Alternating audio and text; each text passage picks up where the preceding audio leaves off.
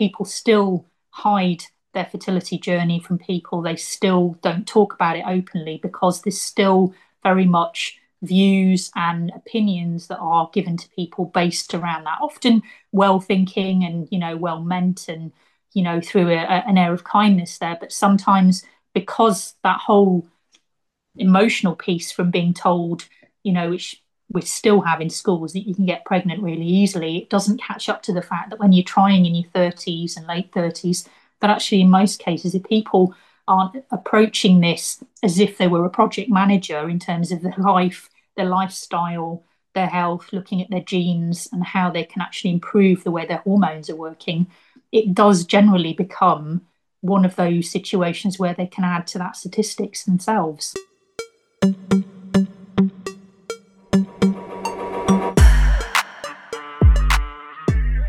Welcome to Your Body's Way, a podcast for all of you health-conscious humans out there who want to nourish, move and take care of your body your way. Not the diet book's way or even my way. Your journey to find your body's way through all of the noise and nonsense starts right here, where I'll be presenting and breaking down all of the current popular health practices so you can make intelligent choices that work for you and you alone. You know what they say, if the shoe fits, so I encourage you to take on what sounds tempting and to reject what doesn't. So let's dive into your journey to becoming the person you know you can be.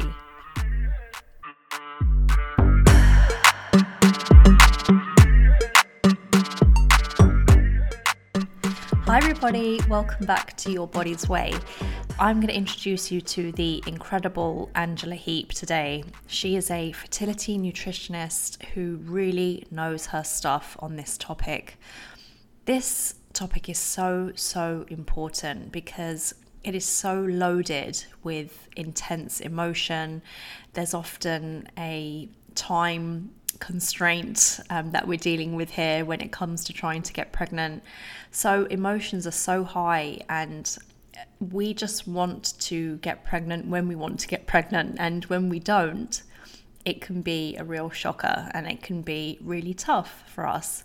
So Angela goes into why it's important that you work with a professional to get some guidance, because as Angela says, Dr. Google, it can be helpful for some things, but definitely not helpful in others. And when you're trying to figure out why you're not conceiving as quickly as you thought, Dr. Google probably isn't the best person to ask, and it's best that you get some professional help.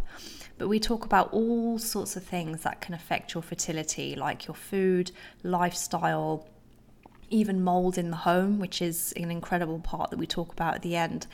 But one thing I want you to come away with is, if you're struggling to get pregnant or if you're concerned about your fertility, you do have the power in your hands to improve your situation. So I want to empower you, and I want you to know that you can make a change and you can have success soon. So without further ado, please enjoy this conversation with Angela.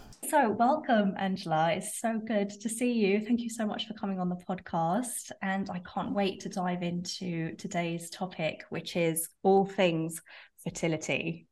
So thank you for inviting me, Tamara. I really appreciate you taking some time out and us to have a chat about fertility and go into a bit more depth.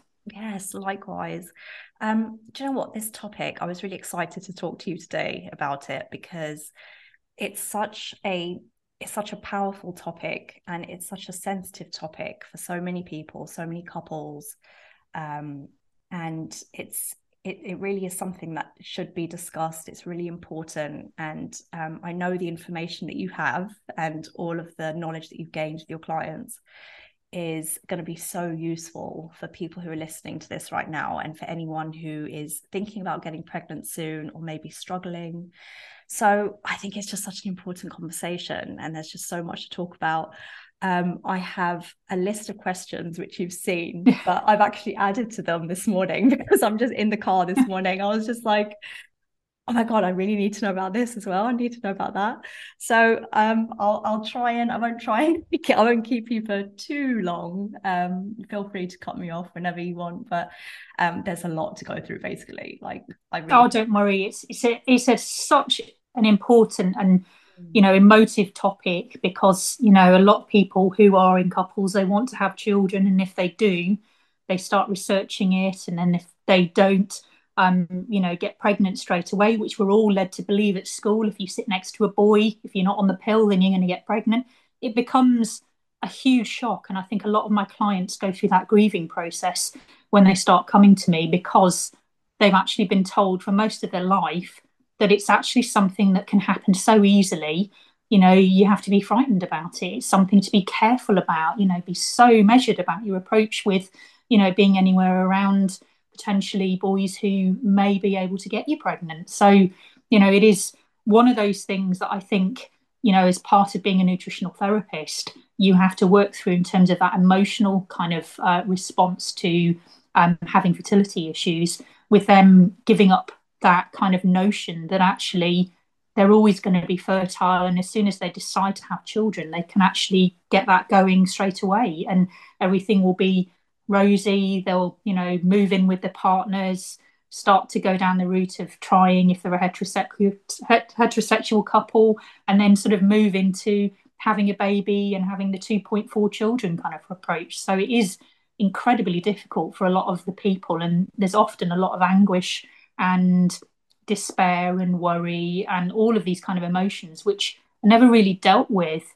through that whole process of them having fertility issues, even all the way up to IVF, because no one says to them, actually you were sold a bit of a lie in terms of the fact that fertility is something that happens very easily, in terms of your own fertility, and that is going to happen quite easily, because it's something like 400 billion or trillion to one that we're actually sat here as adults actually Yes. having a conversation. So it's very, very difficult to actually get that sperm and egg meat situation to work. It's all about timing, and it's about possibly if there are any underlying issues with people. And I remember the first time I learned that in your menstrual cycle, there's only like a tiny window where you can actually get pregnant.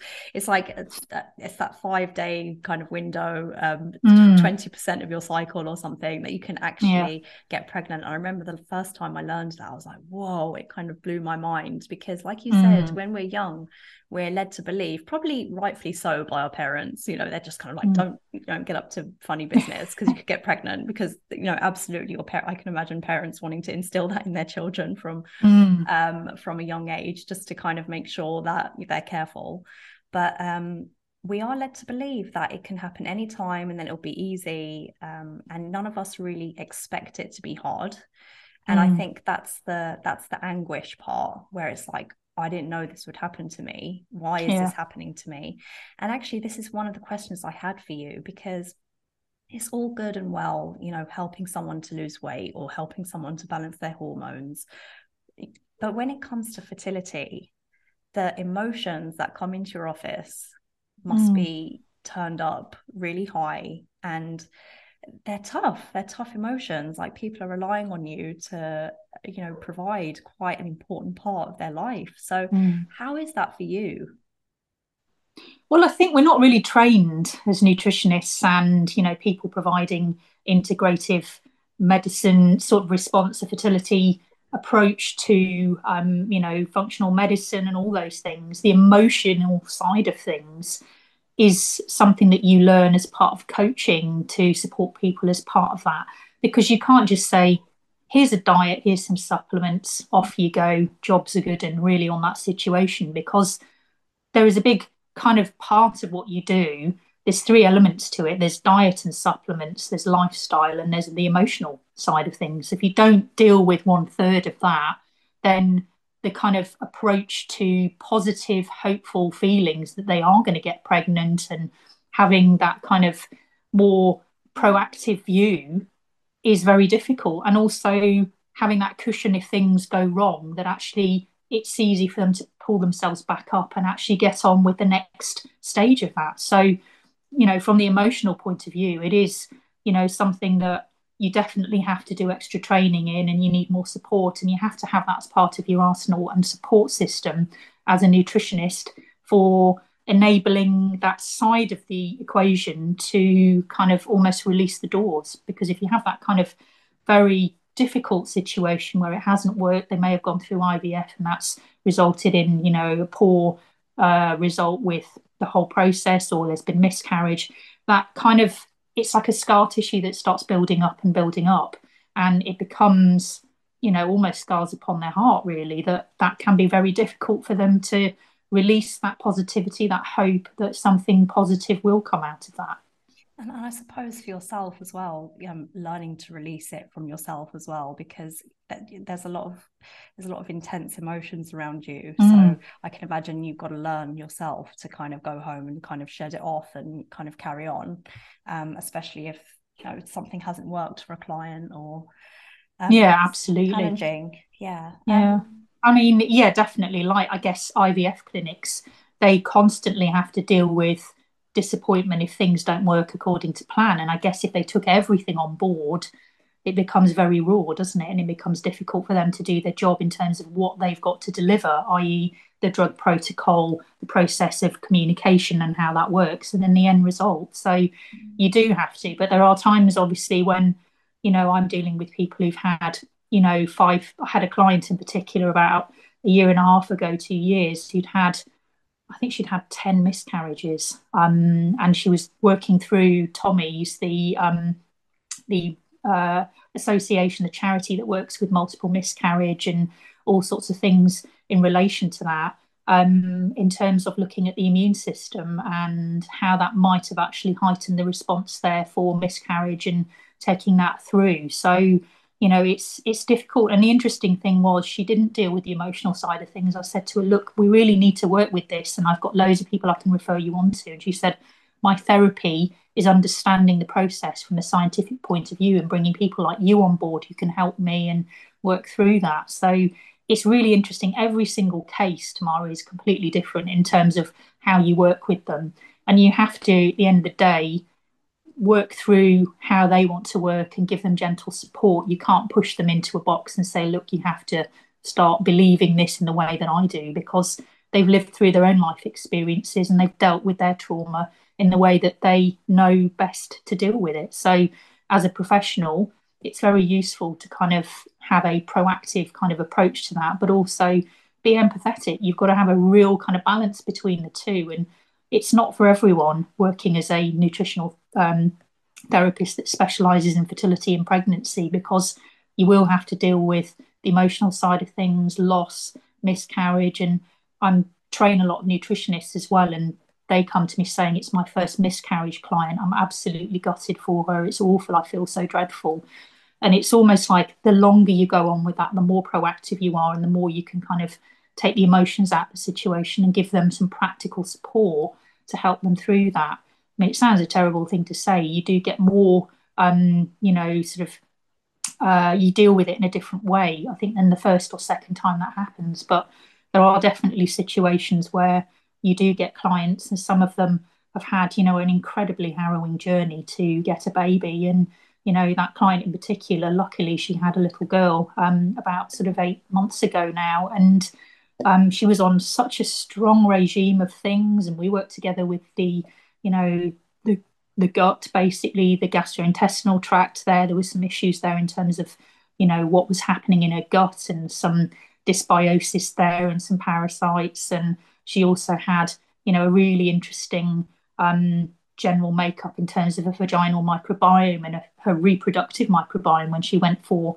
some biopsies of some of the material in the uterus as well. So it's just incredible how the body will stop something happening if there is a situation where it's not going to be productive for a baby to grow in that situation.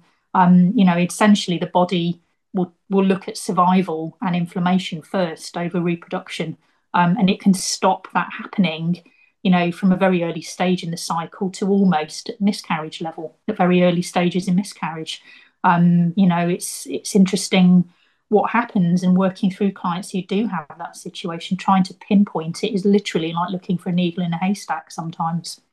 And that's a really interesting point that you just said, how the body will only let a child come to term if it's actually healthy enough to do it. And I think mm, that's the hard part for people to accept. It's like, they feel like, why can't this happen for me? Why can't this happen? But then realizing that your body is making the correct decision, with the mm, circumstances, and to just yeah, trust that it knows what it's doing. That mm, will, that it's hard to accept, but it's the truth, like you said. mm, But you said earlier that there are three parts. There's like food, lifestyle, and emotion. So mm, you are the fertility nutritionist. So mm. for people who haven't really seen how food lifestyle can affect like your fertility, because some people probably think, oh, these things just happen, maybe it's genetic, there's nothing I can do about it, just give me some Mm. hormones and I'll crack on. How important is food and lifestyle to fertility? Well, I guess you've raised a really interesting point there. 30, 40 years ago, we were thinking genes were the only way forward. And if you have bad genes, that's just a given, really. But we now know that the environment is what triggers those genes into action. So if you have poor lifestyle, if you're living in a very, unhealthy environment, if you are somewhere that's living in a very polluted place, I'm just thinking about the recent chemical spill in Ohio in the US at the Yes. moment, and how that actually is having an effect on the ground water. It's seeping into rivers that go all the way through about sort of 5 or 6 states in America.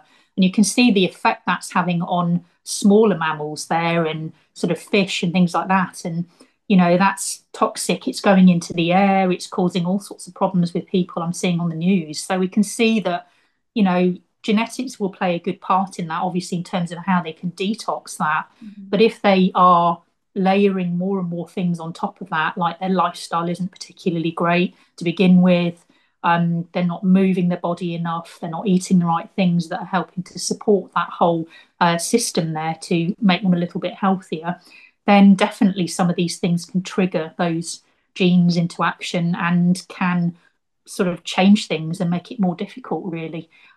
So definitely lifestyle does play a huge part. I would say it was one of the most important parts of that puzzles. I wouldn't say genetics is the be all and end all. You can have a really crappy set of genes, but if you work around that with, increasing the possibility of making your lifestyle a little bit healthier with specific nutrients and working through detox and helping your body to improve that situation, you're making those genes a little bit more silent.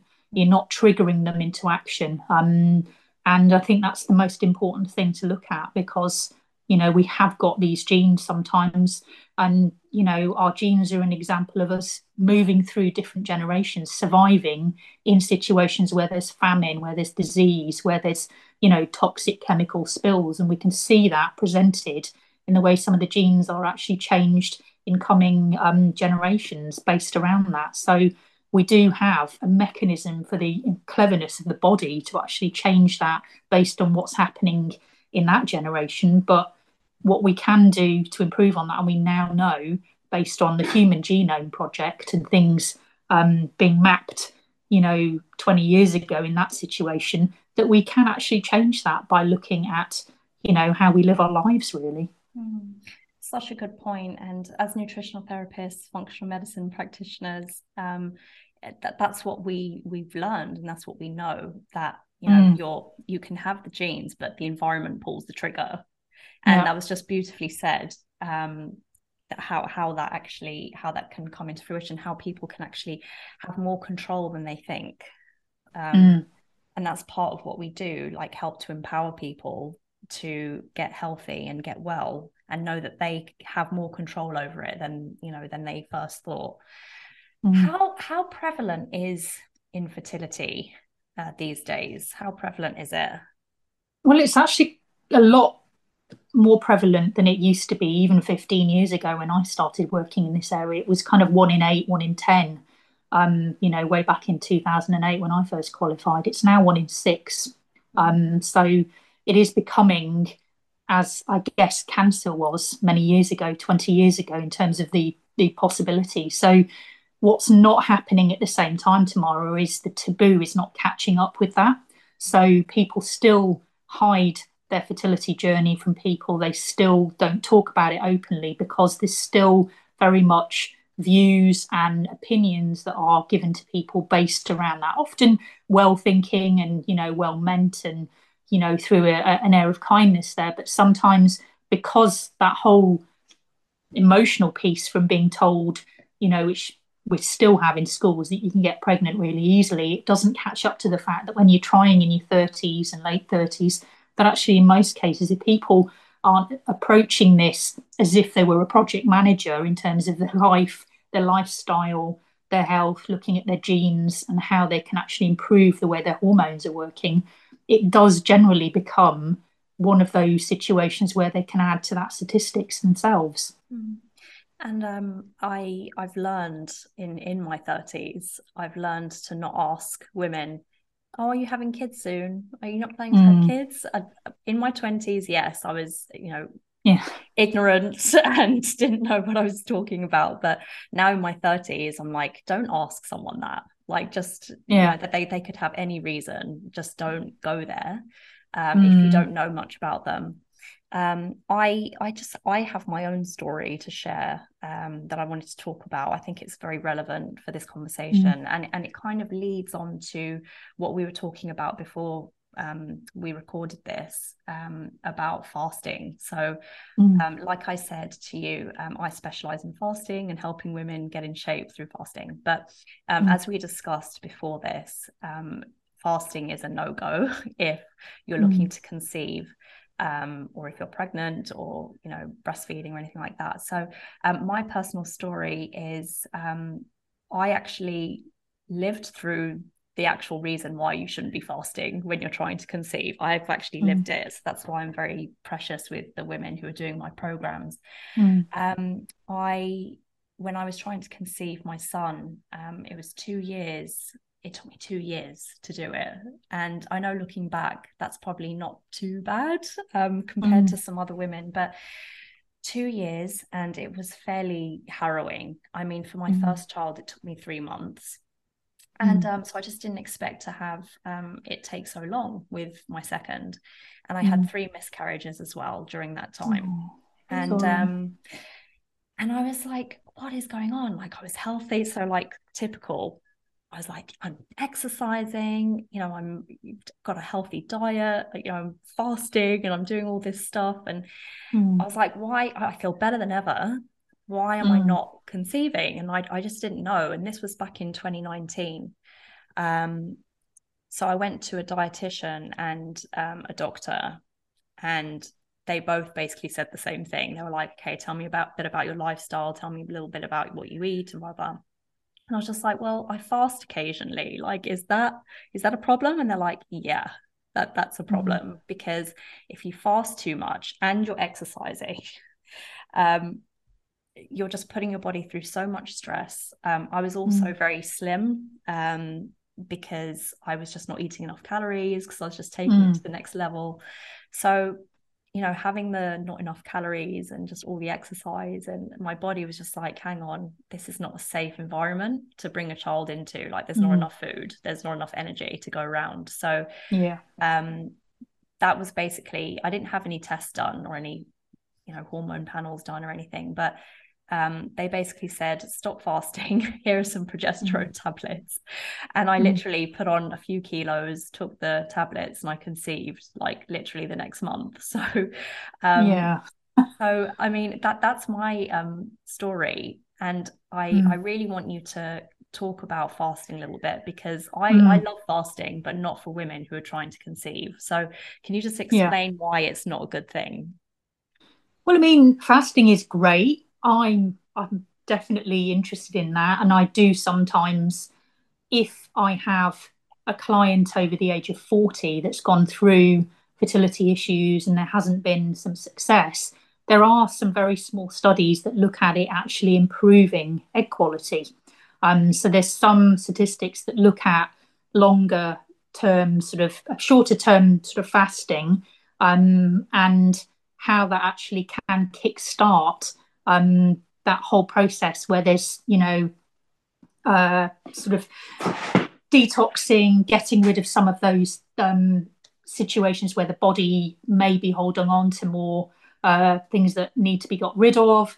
And I think, it can be useful in those stages. And when I've worked with people who are going for IVF in their 40s, mid 40s, and they're saying, look, it's my last chance. I know this is kind of, last chance corral in that situation, but what can I do? And when I've done that with people who've gone through maybe one or two rounds before working with me, and then we do the fasting, it can really improve that situation and make that whole process better. But I think you've got to be careful, and exactly what you're describing there, Tamara, is what can actually lead to a condition called hypothalamic amenorrhea, which means that your body from the pituitary, the main center that kind of commands when the orchestra of hormones start working to build follicles and then the eggs and everything starts from there, will send a signal to say you're, in famine effectively. So therefore, we're holding on to food.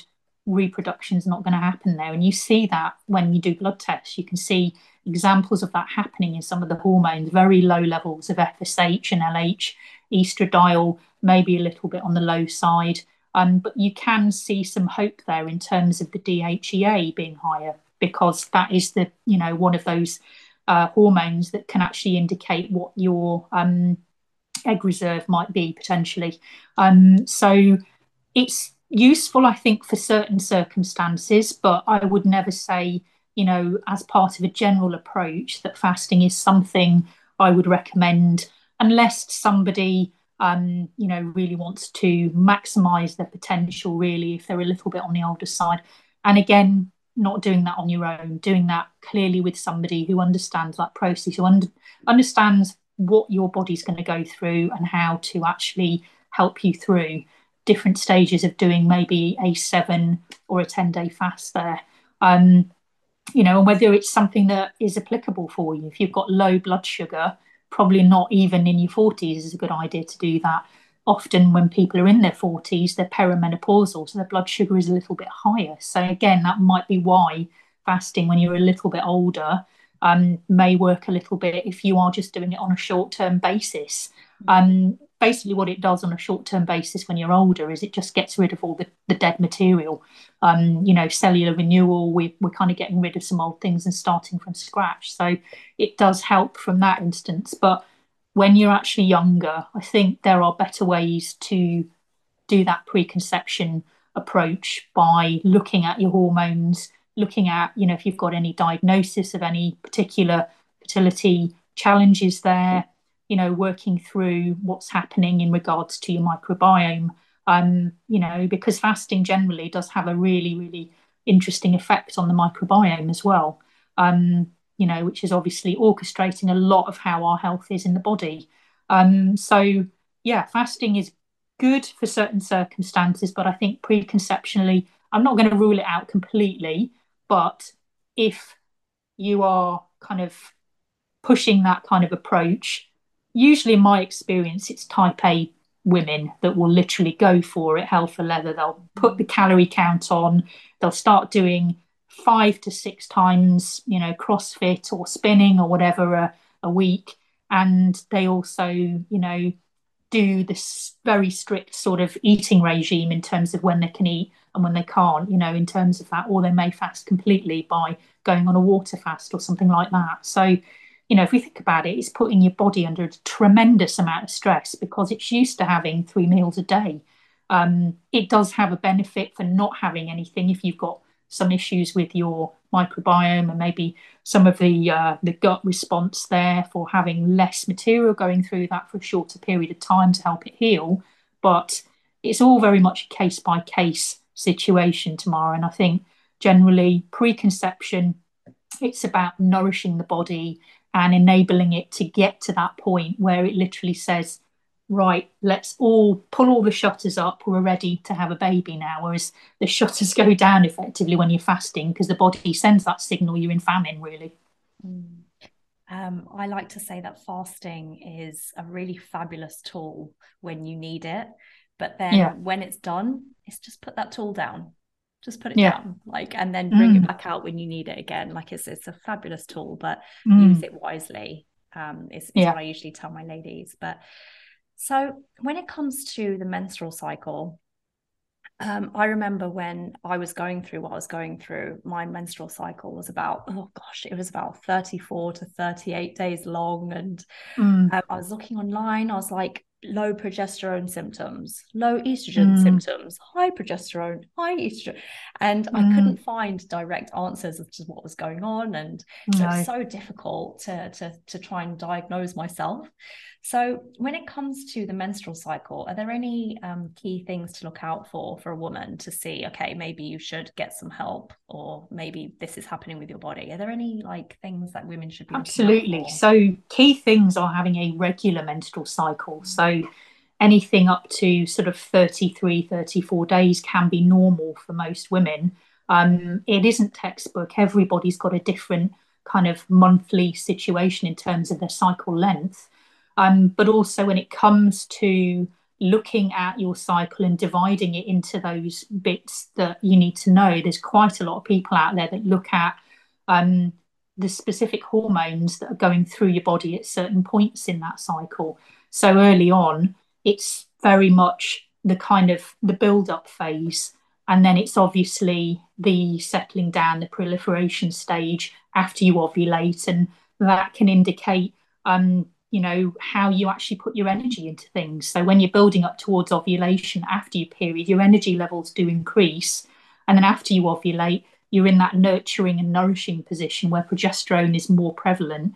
And it's about, working through that yourself and understanding that you may want to do things differently in terms of social events and using your brain in applying things, because in the luteal phase after ovulation, your brain is more progesterone focused, dominant in that area, and it isn't necessarily as kind of on form really as it is when FSH and estradiol and LH is kind of in play. And I think when we're looking at the overall cycle, going back to what to look for healthy things, having a healthy bleed is important. So if you have a period that starts off and there's a lot of brown in there, it's very stringy, there's a lot of clots, generally that can be a sign of, sluggish sort of tone in the uterus. It can also be a sign potentially that there's, issues with lymphatic drainage potentially there. Sorry There to could cut also you be off. issues with, sorry, what did you say? Yes, sorry to cut you off, only just Mm, because I just don't want to forget this part. But when you mentioned brown, I read in a book what that meant. It just meant that it was oxidized, meaning that it's been mm. sitting around for too long inside the womb. Is that correct? It can be, but also it can be leftovers from the last Yeah, period that isn't that's kind it. of pulled Yeah. through effectively and then immediately got rid of. So what we're looking for in a good menstrual bleed is a very sort of bright, frank colour, almost like you've cut your finger. And I often say this with my clients. We're on period homework. We're looking at reporting back and telling me what that looks like every month. And does it pool at the bottom of the toilet, or is it like when you go to the toilet, it's like cutting your finger and dropping it in there? That's a good sign if it is more like that and there's less clots in there and it starts off immediately red and you have maybe a couple of heavy days and then maybe some lighter days. So we want to look for a minimum of 3 days of bleed there and maybe an extra day where it tails off a little. But what we're looking for generally is, low clots and stringy material in that period to make sure that we can see an indication of healthy muscle tone in the uterus there. And also, whether their circulation is good, because it may be that they have poor circulation as well. And there's some, very sort of heavy periods, but it's very gloopy and very syrupy, the blood. So again, it can show that there may be some issues with muscle tone there as well. And also, in terms of Chinese medicine and people who work on the fertility massage side of things, they often touch the belly to see if it's warm. And if it's cold, then that can also be an indication that the circulation in that area isn't necessarily that great. So interesting. And would that be linked to PMS as well? Do you look at PMS? The worse the PMS, then the worse the hormones Yeah, I mean that's state the more kind of hormones. relating to the half of the cycle called the luteal phase after you ovulate, and it's how well the first half goes, it's a bit like football. You can generally, if you build it all up in the first half, it can be better in the second half because you've actually got a few goals in there. So if things are really healthy, it's an indication of the month before and how well things have been approached. If your bleed is good and you feel very energized towards your ovulation, and you're getting also a lot of cervical fluid as well, which is coming out, or cervical mucus, as some people call it, which is something as you grow up that you're completely unaware of. You think, what's that jelly like substance in my pants? You know, what is it? And actually, that's a sign that estrogen levels are rising, and an indication, you know, very much part of our grandmothers and great grandmothers era where they would have passed that information about it being the right time to try for a baby. So those levels of clear kind of cervical mucus or fluid that you can stretch between your fingers between sort of day 10 and maybe day 16 or 17, depending on when you ovulate, are also a sign that you are heading towards that ovulation period. But PMS, once you've ovulated, it's how well that progesterone level is maintaining in that half of your cycle. And if it starts off and you've only got 7 days of that good level and it starts to drop, that's when you start to feel maybe that PMS is dominating that part before you start your period. It's never after the period. You often feel really grumpy just before your period starts, and then it's a revelation always when the period starts. You feel all right, and you go, of course, every month it's like that. You're like, there is nothing wrong. No, absolutely. That person's chewing was not that annoying. It was just that period 1 or 2 days before that feel good progesterone, and that's the hormone that dominates in together with estrogen in pregnancy, which is why women tend to feel quite good in pregnancy and tend to keep wanting to have babies, because progesterone is really strong, and it's that hormone when it drops, you know, that level of, you know, wow, it's dropping. I want to hold on to that feeling when the PMS starts to come in a bit more. So we're also looking at things towards the end of the cycle there. Things like spotting can indicate that the progesterone is dropping too quickly, and any spotting before a period starts is really interesting in terms of how your cycle is maybe not as healthy as it could be. And also mid spotting as well in the cycle. Spotting at any point in the cycle can be an indication that you maybe need to go and speak to your doctor and get some tests done, you know, get some early day 3 tests to look at the main follicular hormones, and then looking at doing a progesterone test to see what your progesterone is 7 days after you ovulate. The sad thing is, Tamara, most people have such a, you know, short or long cycle.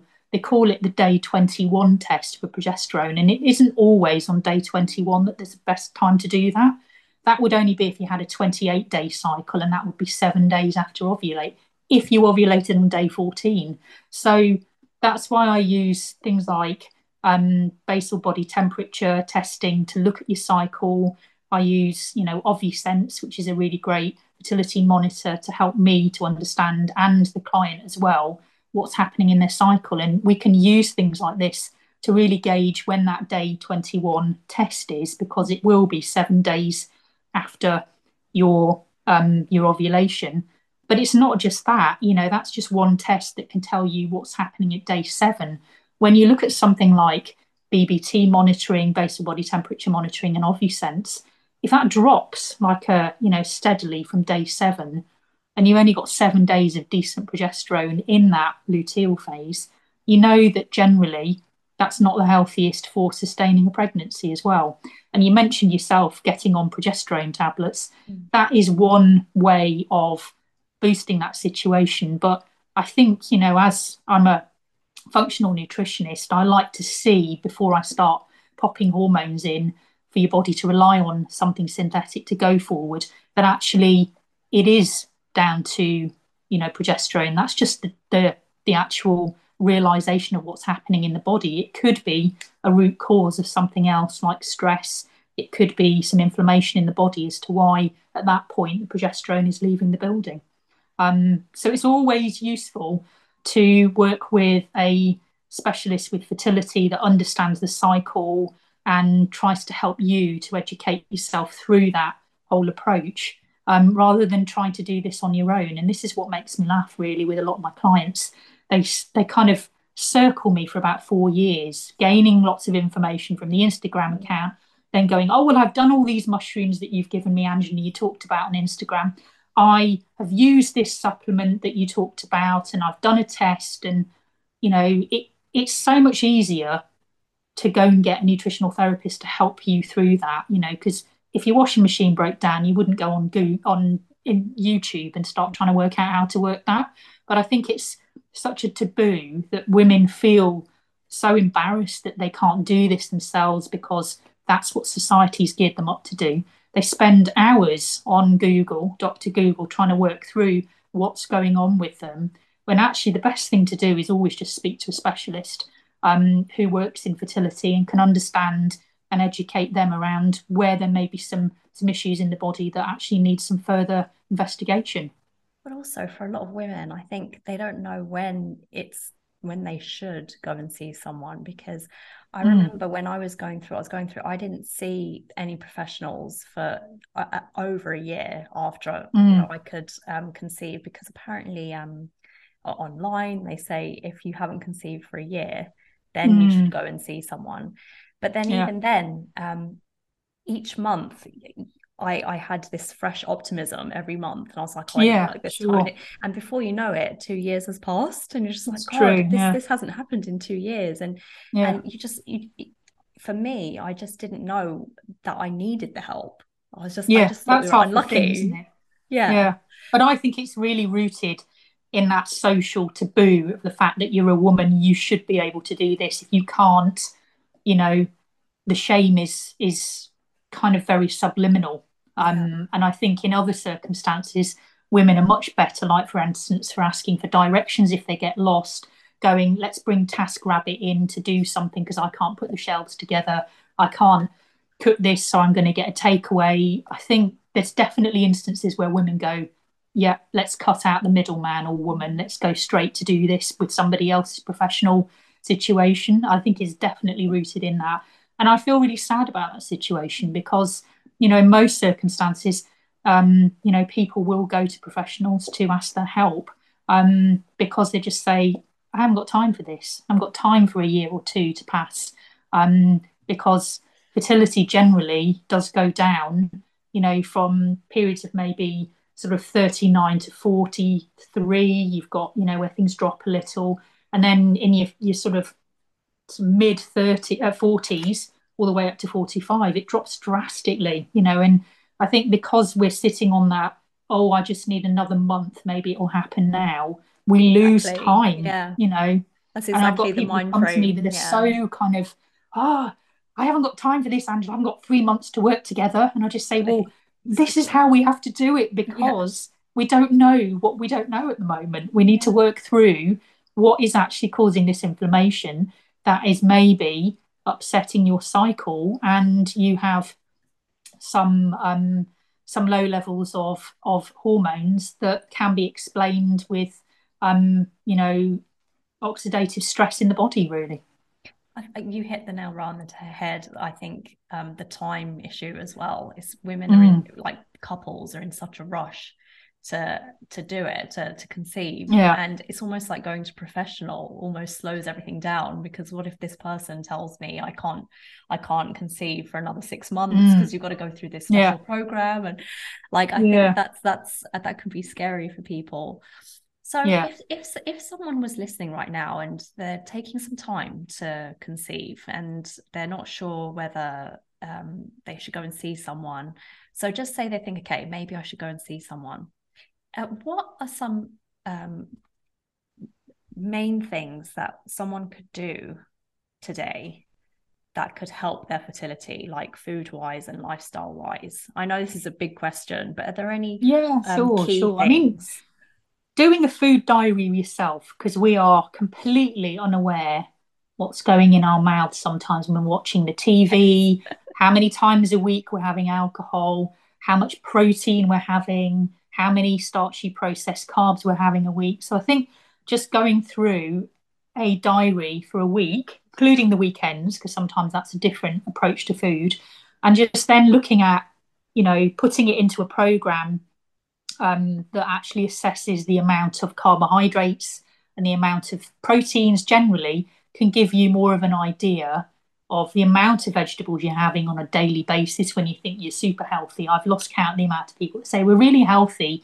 We have three vegetables in our evening meal. I have a sandwich for lunch and I have Weetabix for breakfast, and that's the approach where they think that's healthy because, big food industry has kind of pushed out these kind of cereal based approaches like healthy and start. wheat based sandwiches that have a few vegetables in them, that actually what they're doing is being healthy, when actually what we need to do is really break that down by them looking at the amount of macros in their diet, the fat, the carbohydrates, and the protein levels, and the amount of vegetables they're having on a daily basis, particularly with women, which they're terrible for not having enough protein, which again are the building blocks of building new life, and repairing the body. So those are the things I would say are basically a starter for 10. And then looking at the lifestyle, looking at, things that they put on the body, other things that they use chemicals wise, how toxic is their beauty regime, looking at the air in their house, do they use an air filter? Are there, toxins in the house that may be causing inflammation? There may be mold or damp in the environment, which the body is breathing in, and it's creating mycotoxins, which can be very, very toxic for the body and the immune system to get rid of. So there's lots of things I go through really as a functional nutritionist in my first consultation that assesses their lifestyle and their diet and their emotional kind of approach to things and their motivation as well going forward for changing some of these things, because there's no point you going in there being, very sort of, well, let's cut all these things out, and then saying, well, I'm not really prepared to do that. So you've got to kind of assess what their level of motivation is in terms of changing the lifestyle right from that first conversation that you have. So hopefully these are some of the things that you can do, and get them to do, a basic hormonal test, at the early start of their cycle on day 2 or 3, and getting them maybe to do a progesterone test. But again, these are some of the things that can, if you don't have that assessment from that, can actually be quite detrimental to their emotional approach to this, because if they get something themselves that then doesn't have a professional to talk them through it, they can often then go down a deep black hole in terms of, well, I'm never going to get pregnant. Look at these levels. Everything's out of balance. Dr. Google's useful, I think, but it can be quite difficult when you're looking at things you can do yourself. So I would always say, start that conversation with your doctor if you've been trying for a year and, it hasn't happened. Even sooner, if you're over the age of 39, I would say 6 months. Go up to the doctors, have a chat with them and say, can I have some blood tests to assess my fertility? Possibly even get a scan on day maybe 9 or 10 of your cycle to see what's happening with your follicles, see whether you're producing enough, look at your womb lining, see if there's anything there that might be obstructing something. Like, for example, endometriosis. You can do MRI scans now if you've got families, issues with that. You can also do, a basic scan to assess what's happening with your level of follicles on your ovaries as well, and look at the womb lining as well to see health of that. So these are all things you can kind of do through your doctor, or you can go private. You can arrange a scan privately.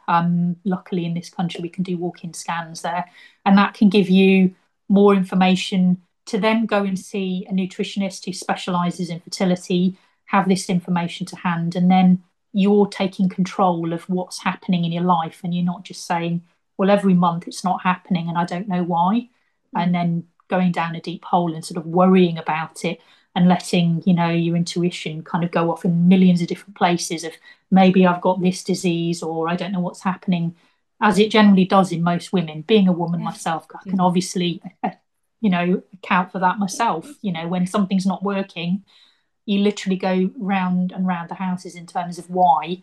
And it's always good to then, take control back by doing something, and approaching it in, for example, you would do planning a wedding or planning a marathon, or all these things that take time to get to that level with an understanding of it. And I always say this, people plan their wedding more than they do the fertility and, working up to a marathon. These are two things that they generally do. And maybe MOTing the car and looking after that. And I think it's generally psychologically because we're told that if we try for a baby, it's going to happen immediately. And if it doesn't, I think that shame can be quite difficult for people to deal with. And it takes them a long time to get back into, okay, I need to reach out for some help here. I need to admit this isn't happening. And once I do that, the doors open and there's a whole load of professionals that can help you on that side. And it is a lot more common than we're led to believe. 1 in 6, 1 in 8 couples is a really, really high amount Yeah. of something in terms of, it being an issue. And I think it really needs to push up the agenda in schools now to try and let, young women, young men actually understand that this is something, cantering up on the horizon that we need to be aware of. I think that's so important, like everything you've just said. And I really love your approach when you say, it's as if you're training for a marathon or planning a wedding, you'd have a team of people helping you. Mm. And because going through this can be really lonely, like when you're sitting Yeah. alone and you've just had a negative pregnancy test again, and that Mm. overwhelming sadness, you're just like, I have to wait another month, and like, what's happening? And just like Yeah. looking at things on Google, and it can be so lonely and it can be so devastating. But it's really interesting because you were mentioning food, which I get, the vegetables, the protein, which is really important, building blocks of life, fats, carbs.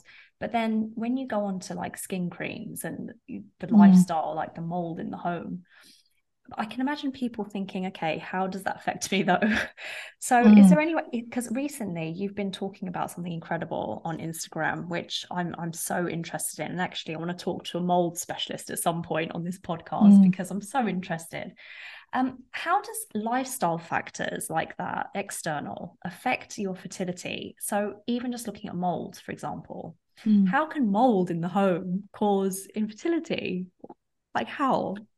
Well, I mean, one of the most important things to think of when we think of mold is it's older than time. The whole kind of use of mold, its sole purpose is to degenerate something down, Yeah. so that it can survive. It will go into something that is a living material, including wallpaper, paper, carpets, any kind of surfaces that have water on it, which is a medium for it to grow, and damp in most environments which are humid, and then cold and damp, and grow that situation. So, from a human perspective, that place where it grows the best is the nasal cavity and the lungs, a very, very important place for growing that because it's almost like an ecosystem inside the lungs and the nose. It's the right temperature, and that's where you breathe in mold spores and they become, more toxic, 20 times more toxic with mycotoxins that then become, the purpose of them is to obviously to try and, survive and to degenerate the organism they're in. So, mold generally in the house, if we think about back to Victorian era and all those kind of damp environments where there was no heating and people lived in those places, there was a lot of obviously disease spread and a lot of respiratory issues that children died of. And we've got that more recent thing in the UK where that little boy, that 2 year old little boy, died from a very, very sort of mold infested house. It showed pictures of it, and the younger you are and the nearer you are to the mold on that level, really, the more potentially you can be breathing in those mold spores. And that's why his parents were able to kind of manage that themselves. But him as a little boy, very difficult. I read the interview with his mum, and it sounds like his mum actually had issues with mold even before she had the baby because I think she had to deliver him a little bit early. So again, it can have implications in terms of, preterm babies and obviously then the lungs if they're going back to the house and it's new lungs kind of breathing those things in. It is something that I'm so glad is now up on the agenda. It's a really horrible situation that, a little boy had to die in these circumstances, but people generally are kind of mold deniers. You talk to people generally, even members of my family have been like, oh, don't be silly, it can't be that bad. It can get inside your brain. It can reduce down your mitochondrial ability to actually function, which is very important for egg health. Mm. And one thing we didn't discuss earlier, I'm talking about all these tests for women, it affects sperm health as well. So there's quite a few studies looking at it. And the agricultural business has known about mold and the contamination from feed and the environment for, 100 odd years, in terms of the fact that if you give it to animals to feed off that, that can result in miscarriages in cattle.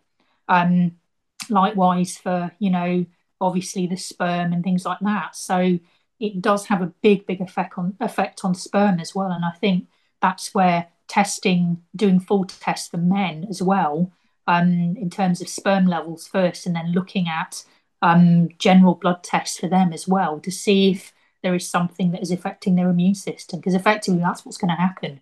It will kick the immune system into a point where it's bringing out that natural killer cell approach because something is threatening the life of the organism. So that's when the body brings these things on. And it can be, quite sneaky in terms of the way it approaches things because it will attack the nucleus of the cell, it will attack the mitochondria. So it stops the body being able to regenerate itself and to support that. And you can see that with a lot of people that do have mold toxicity or mold illness. It presents very much like long COVID or ME or, severe sinuses or lack of energy, really bad kind of detoxability, um, things like loss of hair, weight gain. It can mimic so many things, Tamara, that it's really difficult to kind of nail it down and go, oh, I can tell that's mold. Until you do something like a mycotoxins urine test, because the bladder is one of the areas where mold can actually be, a receptacle for that. So when you pee out some mycotoxins and you test those, you can see from that if you are producing a lot of mycotoxins and, kind of fermenting that in the bladder, really. And then what those species are as well, because then if you know what those species are, you can then approach things in a different way in terms of working through how to get that out of the body, really. I think the fact that you're talking about this and putting it out there is so, so important because if there's somebody who thinks, well, think I'm doing everything right, like I've gone to the doctor, he can't figure out what's going on, I'm eating well, I'm staying healthy, but I still don't know what's going on. What you're talking about here with mold is just another avenue. It opens another door of possibility. It's like, okay, so maybe you might want to look at this, like maybe you want to have someone round to check out your home to see if there is any mold growth, because you can't always see it and you don't always know that it's there. So sometimes you need to have a professional to come and check it out. And I think it's so important that you're kind of bringing this up because it's kind of opening another door for somebody to explore. And also just lifestyle, like you said, things they're putting on their skin and, maybe environmental toxins like the plastics, and like you could really go down a rabbit hole with the environmental toxins, but people need to know about it because it's there and it could be one of the reasons why you're having difficulty getting pregnant. I mean, what I wanted to basically I wanted to kind of do some quick fire questions just to kind of finish. So first of all, what are your thoughts on birth control pills? Well, I mean, they use them in IVF to control the cycle. So they will put you on that if you're in a long protocol and then take you off it when they want to start the whole process. So, from that perspective, they are quite useful for helping to control that. In terms of with, the fertility perspective, I have a different view. I think sometimes using the pill has been used as a form of, gaslighting in a way because it says it's liberated women to allow them to do these things. But actually, not understanding their cycle has stopped them having more control over how they actually work through life, in terms of what I was talking about earlier, the follicular phase, in terms of energy and what's happening in the luteal phase after progesterone hits is probably, if we hadn't had the pill, we'd have got a lot more in modern society based around women in the workforce working around these things cycle wise. I think it's useful for if you've got a particular condition that may mean you need to kind of stabilize things out from the brain to the ovaries, but it can also trigger a lot of people's diagnoses as well. So, for example, you may have pill induced polycystic ovarian syndrome, which, if you're on the pill for a period of time and it doesn't kind of send that signal backwards, that's how it works, really. So, useful for some things, not necessarily great if you are on the fertility journey and you've been on it long term, really. Right. And just finally, how long do you think a woman should be spending kind of cleaning up their diet, cleaning up their lifestyle in preparation for conception? How long do you think it takes to get your body into good condition? Well, in terms of the information behind that, they say sort of 90 days for both sperm and egg health, because that's how long it takes for that cycle for sperm health to kind of develop. And also in terms of eggs being pulled into the primordial pool, really, to help grow that through the follicle and for that. So it's looking at, emotional detoxing, kind of, skincare and beauty products and what you're using on your skin, what you're breathing around your home, and also what you're putting, what you're eating in your body. So all these things are very much a bespoke situation. You can have somebody working around that can really help you if you have certain things that come up in some of these tests, to then go in there with a more specific situation where you can get, higher levels of energy if you work through certain mushrooms, medicinal mushrooms, or if you have certain immune conditions. We're working through reducing that inflammation to allow your body to then open the door to supporting further and more healthier fertility. Right. This topic is so huge. I feel like this could be a 2 hour conversation, 3 hour It could. conversation. What I want people to know is your Instagram, because I'm always on Instagram and I see that you're on Instagram a lot as well. What I want people to know is that the information on your page is so good. You talk about medicinal mushrooms. You've been talking about them recently and how they're good for fertility, and that's a great avenue to go down. You talk about molds, but then you talk about hormones and all the things that women need to know about fertility. So I just want to urge people to kind of sort of follow you and to get clued up on fertility using the information that you put out there. So is there anything that you want to say just to kind of wrap up? Is there any final thoughts or Well, I anyone always say what we've just talked about, Tamara, is, we need to do that preparation work. Like I said earlier, when you are getting married, you don't just go down the town hall, set off and, get your gear on and just go. You have that preparation period. It's a long period in for that. So I think if you are, able to do that, I would say at least a 3 month preparation period, if not longer, to get your body into that fitter, kind of more healthier position, is the best way to approach this, and look at all of those things we've discussed, in terms of cutting out some of those more toxic things. There's things you can't avoid, like the air we breathe and, the way things happen in the environment that we have no control over. But there are some things you really have got control over that you can choose that help you to get into a much healthier state, which you can see responses from when you're doing blood tests. You can see things improving, and then also doing things like monitoring your cycle, because timing is so important for trying for a baby, and you completely could be getting it wrong and missing that window. So that's a really important thing, looking at understanding your cycle a bit more, looking at some of these fertility monitors that are quite useful, to look at basal body temperature and trying to understand your cycle, and that will give you an insight into your body to help you obviously through those stages of trying for a baby. Love it. And how can people find you and get more information? So Instagram is where people mostly find me. I'm at Fertility Nutritionist. There's lots of information on there, and if you want to obviously look at my website, my clinic is www.ourfertilitynutritionist. So if you look for that, that's the way to contact me. But you can obviously get in touch with me via Instagram as well, and set up a session where I have a free 15-minute session where I go through options to work with people if they want to take things more to a bespoke level, where it's more kind of tailored to your needs, and not as opposed to, wading through online and all the forums and all the things that are available that can actually be more relevant to that particular person and not relevant to you. So bespoke, I think, is always the way forward, because we're individuals, and I think we often look at this group mentality of being this certain type through things like the human design or astrology and all sorts. And actually, we're an individual. So it's about, celebrating the fact that you are the most individual thing on earth. There's never going to be anything like that again. So again, we need to look at a plan that works around that.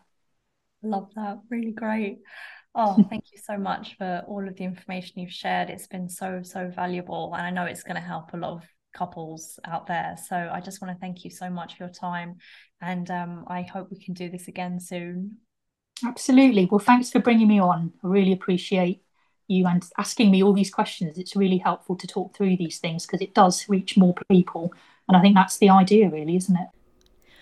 I'm Tamara Walpole, and you've been listening to Your Body's Way. If you haven't already, please subscribe, share, rate, and review this podcast. You can find me on Instagram as Tamara Walpole Nutrition. Join me next time for some more juicy information on how to help you on your journey to your best self yet. Your body's way is the only way. Chat soon.